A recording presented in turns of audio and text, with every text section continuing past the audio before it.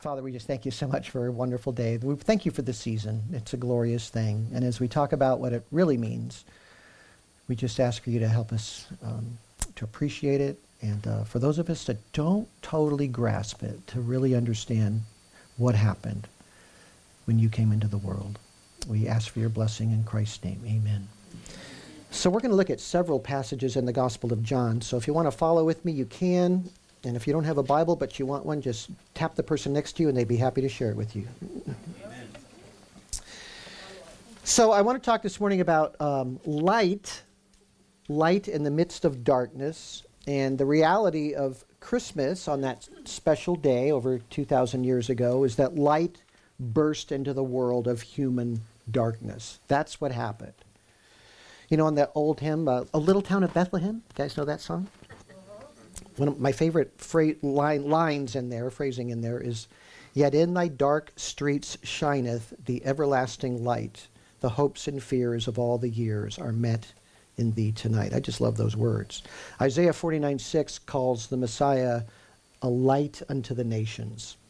So Christmas is a season of light, and that's one of the reasons we put up lights. And the continuous use of the term light in reference to the coming of the Lord Jesus, well, there's an assumption behind all of those uses of the word light with regard to his coming. It's assuming the existence of a great darkness against which that light of Jesus beams and radiates all the brighter because of the darkness of the world. There's so much darkness in the world. There's actually more than we know.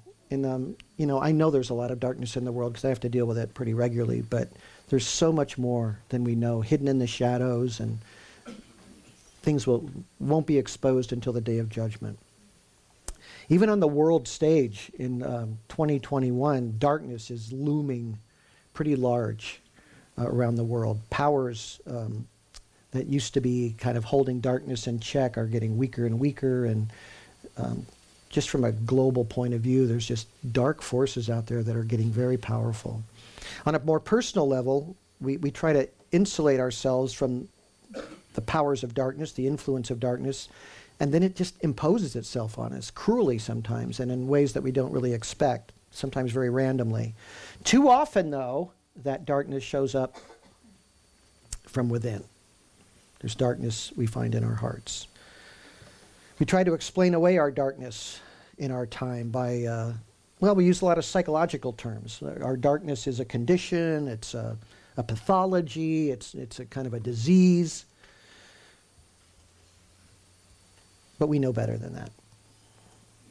It's actually us. The Bible says that mankind has fallen away from God. That's the human condition. That's our problem. We've gone our own way. We've left the path.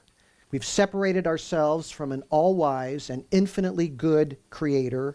And that's where the darkness comes from, this separation, where we walked away from him. Darkness is the absence of light, right? Without God where he belongs in us, darkness reigns in us.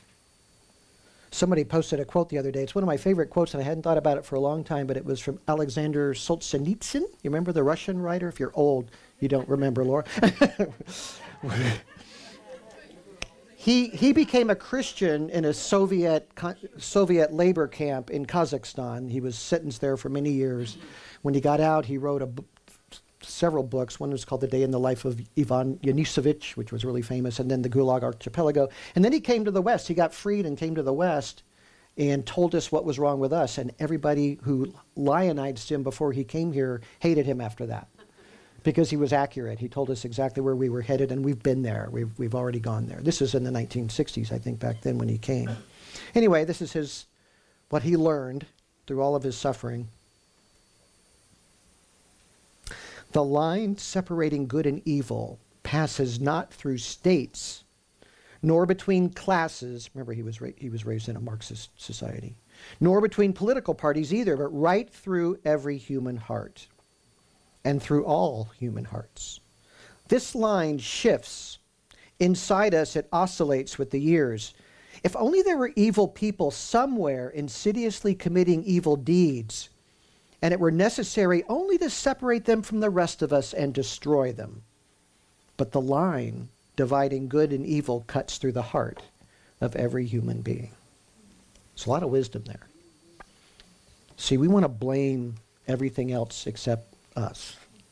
It's the systems, it's this, it's that, it's everybody's out to get me. Everything's worked against me. It's that class, it's those people, it's this group, it's that race, or whatever the thing is. And it's all in here. It's all going on in here, this darkness. So humanity has this horrible problem, and all of our technology and systems and all our fields of study can't even begin to reduce or eliminate the darkness of the human heart. We are utter failures at doing that. Now, on the spiritual end, that's really bad because God, the Bible says he is light, and in him there is no darkness at all. So he is perfect goodness, and goodness, by its very nature, stands against evil. God personally, because he's a person, he hates evil. And he cannot tolerate evil in the world that he made. So the world is under a curse. Have you noticed? God cursed the creation because of human beings, because of man. That's in the first 3 chapters of the Bible. Everything's explained right there in terms of what our problem is. And that is why things are the way they are. Just think about our world. You know, I love what science is discovering about creation more and more. We live in a universe with super finely tuned physical laws, these natural laws. There's marvelous, incredible complexity in biology, and they only find out more and more how complex it is. Even our very cells are incredibly complicated.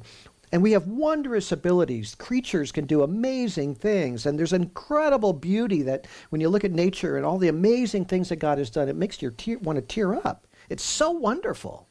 And yet, there's decay and death and savagery and oppression and cruelty and all of that. And we're the pinnacle of creation. We're the highest creatures of the world. We do these things, and we die and decay. I was thinking of so much of the tragedy and suffering we've seen recently, the tornadoes, a man deliberately driving a car through people on a Thanksgiving Day parade, mowing down the dancing grannies and children, killing people, maiming people.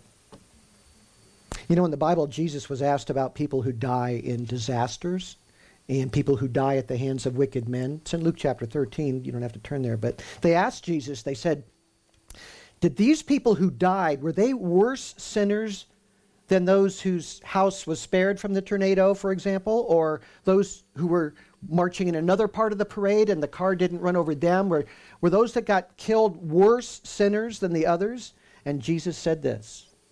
He said, no. But unless you repent, you will all likewise perish.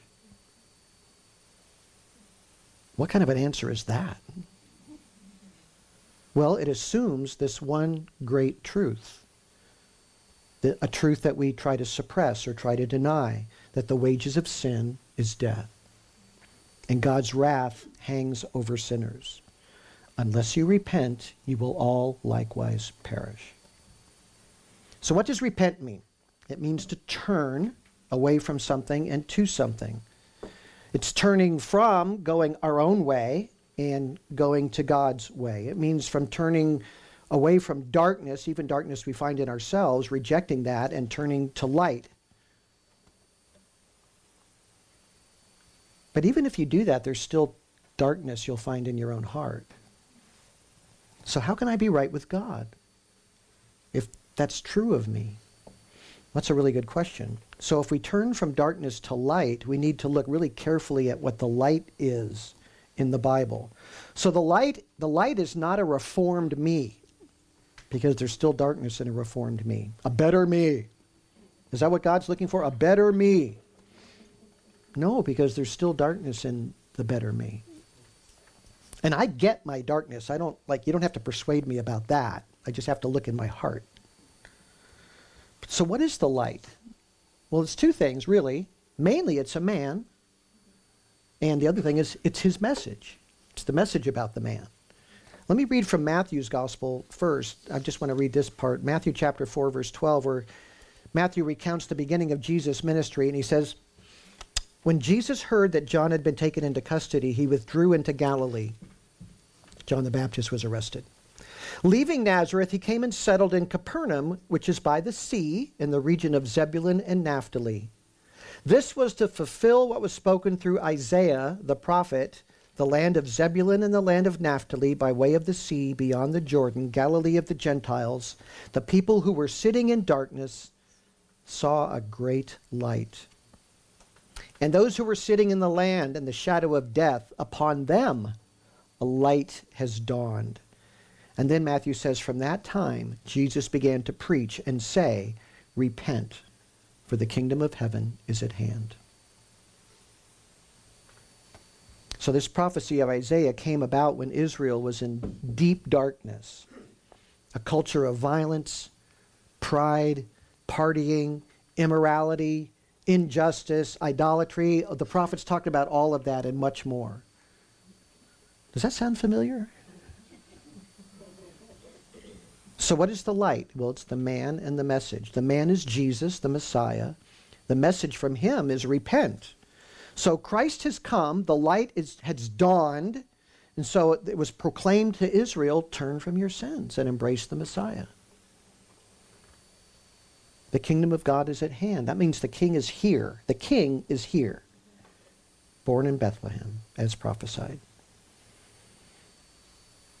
So now I'm just telling you what the Bible says, and from there you have to decide what to do with Jesus, okay? But that's the subject. Now, if the Bible is true, then he is everything. He's everything. And Jesus has claims on your heart and on your soul, if it's true, right? If it's not true, then go about your business and wait till you die and decay. John chapter 1. It's as clear as you can get regarding Jesus. This is how Jesus' disciple John begins his account of the life of Jesus, not with a birth story. He goes before that into eternity past. And he says in verse 1, "In the beginning was the Word, and the Word was with God, and the Word was God." He was in the beginning with God. All things came into being through him, and apart from him, nothing came into being that has come into being. In him was life, and the life was the light of men. The light shines in the darkness, and the darkness did not comprehend it. So the Word, he's called. The Word was with God. The Word was God. He made everything. In creation, when God spoke light into darkness, that was him doing that, the Word. He gave man life and those special qualities that belong only to human beings and all of creation, these unique things about us, reason, morality, creativity, personhood. Animals aren't persons, but we are. We have the capacity to have a personal relationship with God. So the life of the Word is the light of men. And men choose darkness over light. When man chose darkness over light at the beginning, the relationship with God was broken between humanity and God. So when the light shines now, John says it's not understood. It's not understood. That's why, because the relationship has been broken. So people turn away from it. But the Word brings his light to us in a new way. The Word brings light into the world of men to illuminate their souls. And so John goes on in verse 9, "There was the true light, which coming into the world," see, he's talking about eternity past, and then he's talking about when he came, people didn't understand it. So now he's saying, "There was the true light, which coming into the world enlightens every man. He was in the world, and the world was made through him, and the world did not know him. He came unto his own, and those who were his own did not receive him. But as many as received him, to them he gave the right to become children of God, even to those who believe in his name, who were born not of blood, nor of the will of the flesh, nor of the will of man, but of God. And the Word became flesh and dwelt among us. And we saw his glory, glory as of the only begotten of the Father, full of grace and truth. The Word became flesh. That's the Creator becoming man. And that's what Christmas is really about. The baby in Bethlehem is the Word become flesh. So you see, the Word become flesh,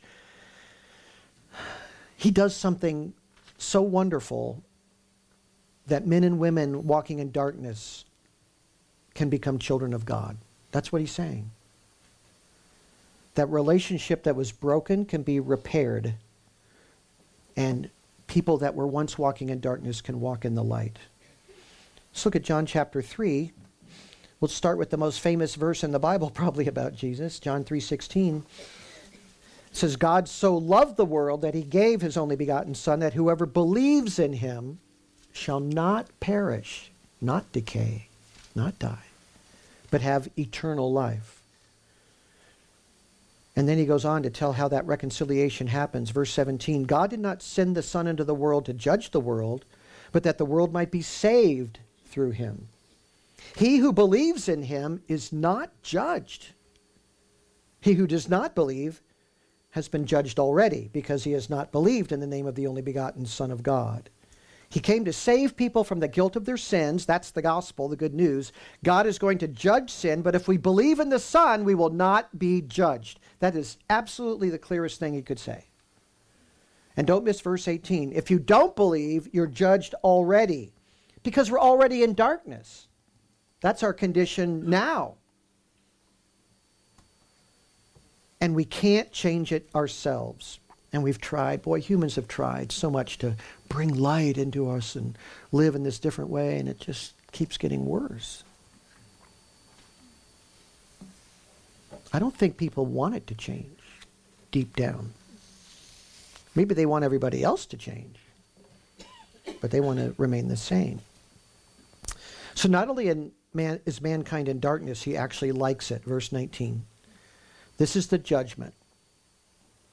This is the judgment, that light has come into the world, and men love darkness rather than the light, for their deeds were evil. For everyone who does evil hates the light, and does not come to the light for fear that his deeds will be exposed. Well, why wouldn't a man in darkness love the light? Why wouldn't he want the light? Exactly the same reason a thief doesn't want a patrolman's light to land on him. It's exactly the same reason. You know, they had a big incident at La Cabana the other night. And like 10,000 police cars there. Slight exaggeration. There are a lot.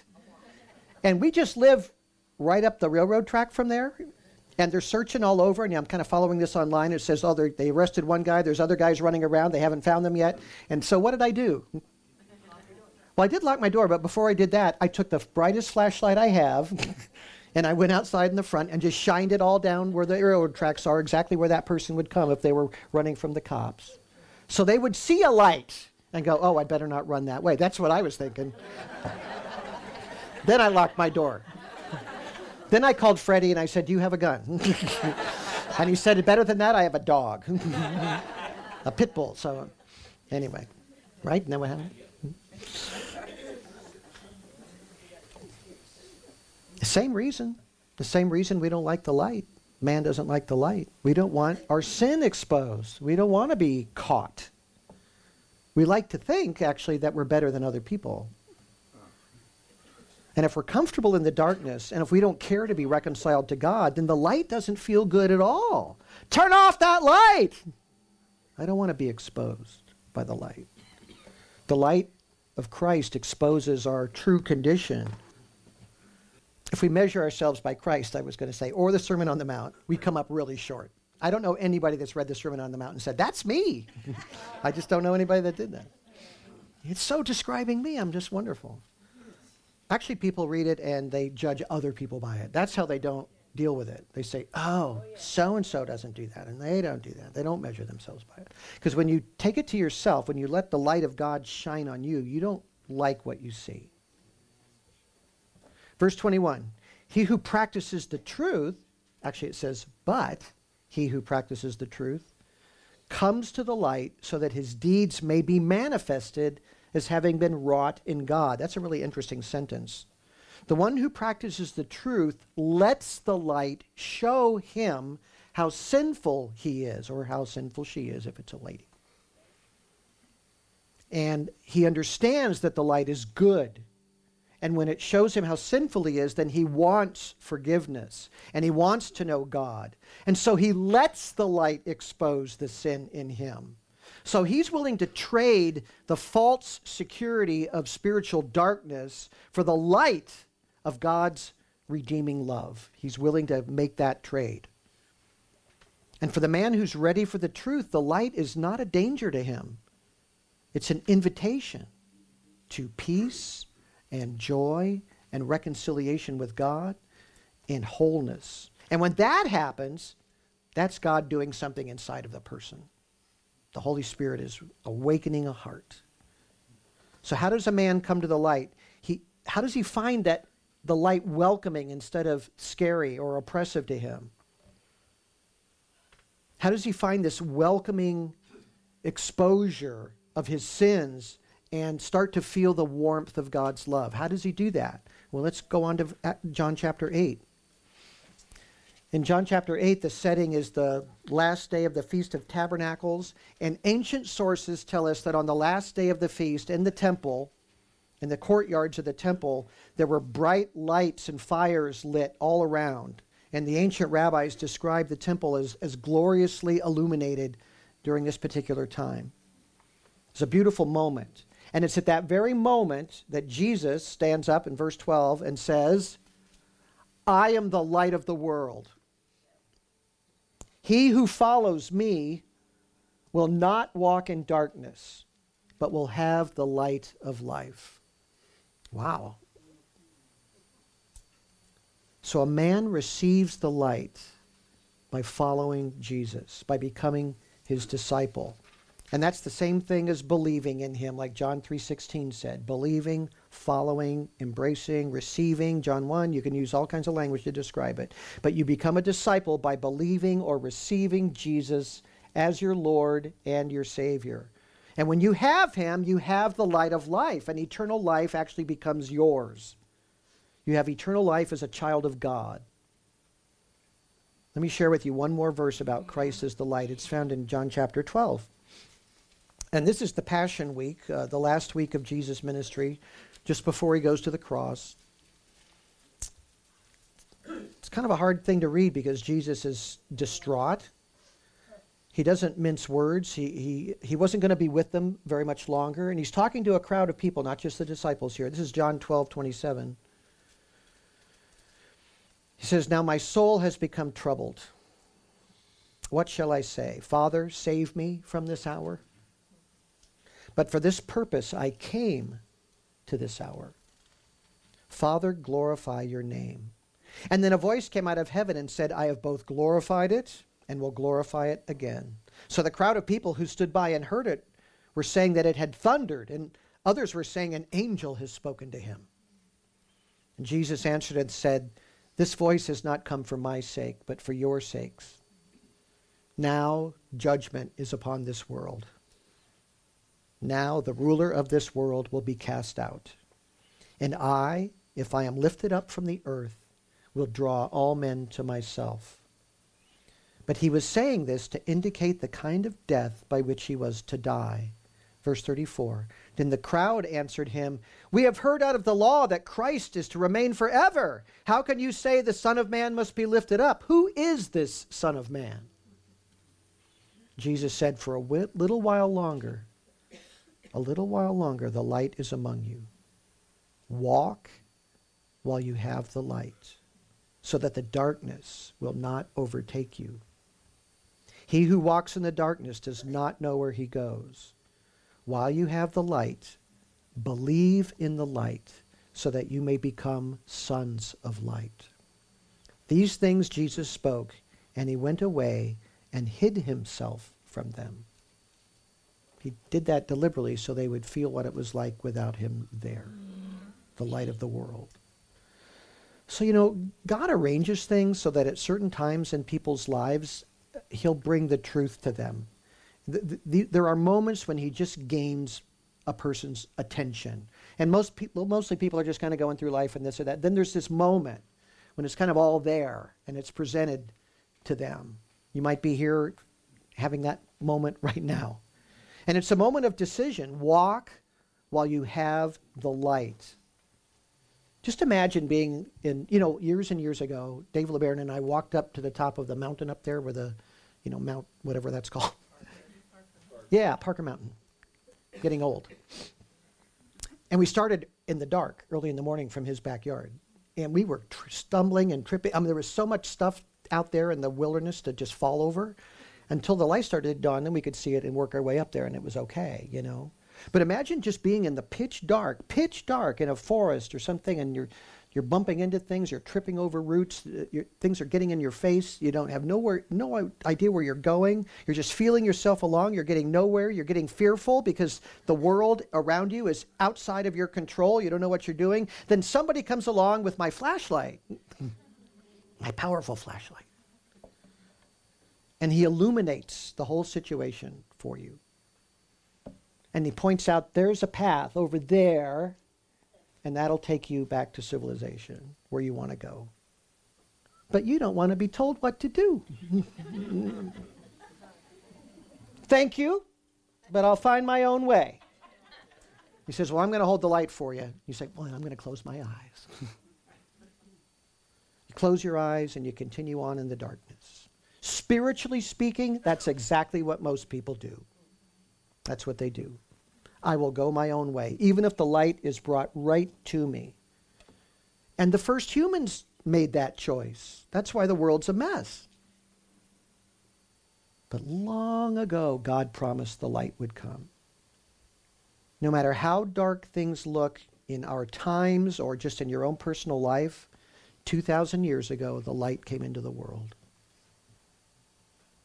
And there's never been a man like Jesus. He has no rivals. There's no one like him. There's no one that shines like him. You can think of the greatest man you could think of other than him, and they're not even a candle compared to the brilliance of Christ.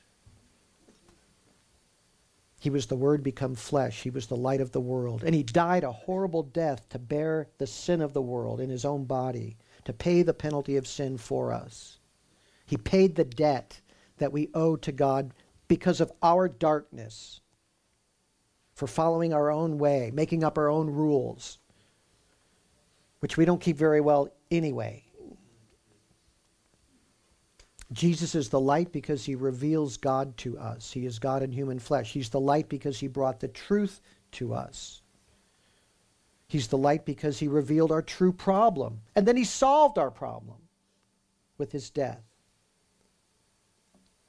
Jesus is the light because he rose from the dead, to prove that his sacrifice was acceptable to God and that we can have eternal life in him. And we can have a relationship with him today. Jesus is the light because he loves us more than we can even comprehend. I hope nobody in this room is walking in darkness. That's my dear hope. But if you are, why not take this season to celebrate the birth of the light into our world, to have a new birth of your own and receive the light yourself? Follow the Savior. God made the light shine in the darkness, and he will shine on you. He will shine in you and through you if you step into the light and repent and believe. Let's pray. Our great God, you are, as the great old creeds say, the light of light. You are pure goodness. We are not. What you did to bring us to you is glorious beyond words. You came to us. You sought us. Your compassion required you to place yourself in the hands of cruel men. And our sin brought you to the cross. That was your mission, to redeem unworthy people like us. In you we see an infinite mercy and a love without limit, and it's so bright So subdue our hearts and take us into the light of your Son, Jesus, in whose name we pray. Amen.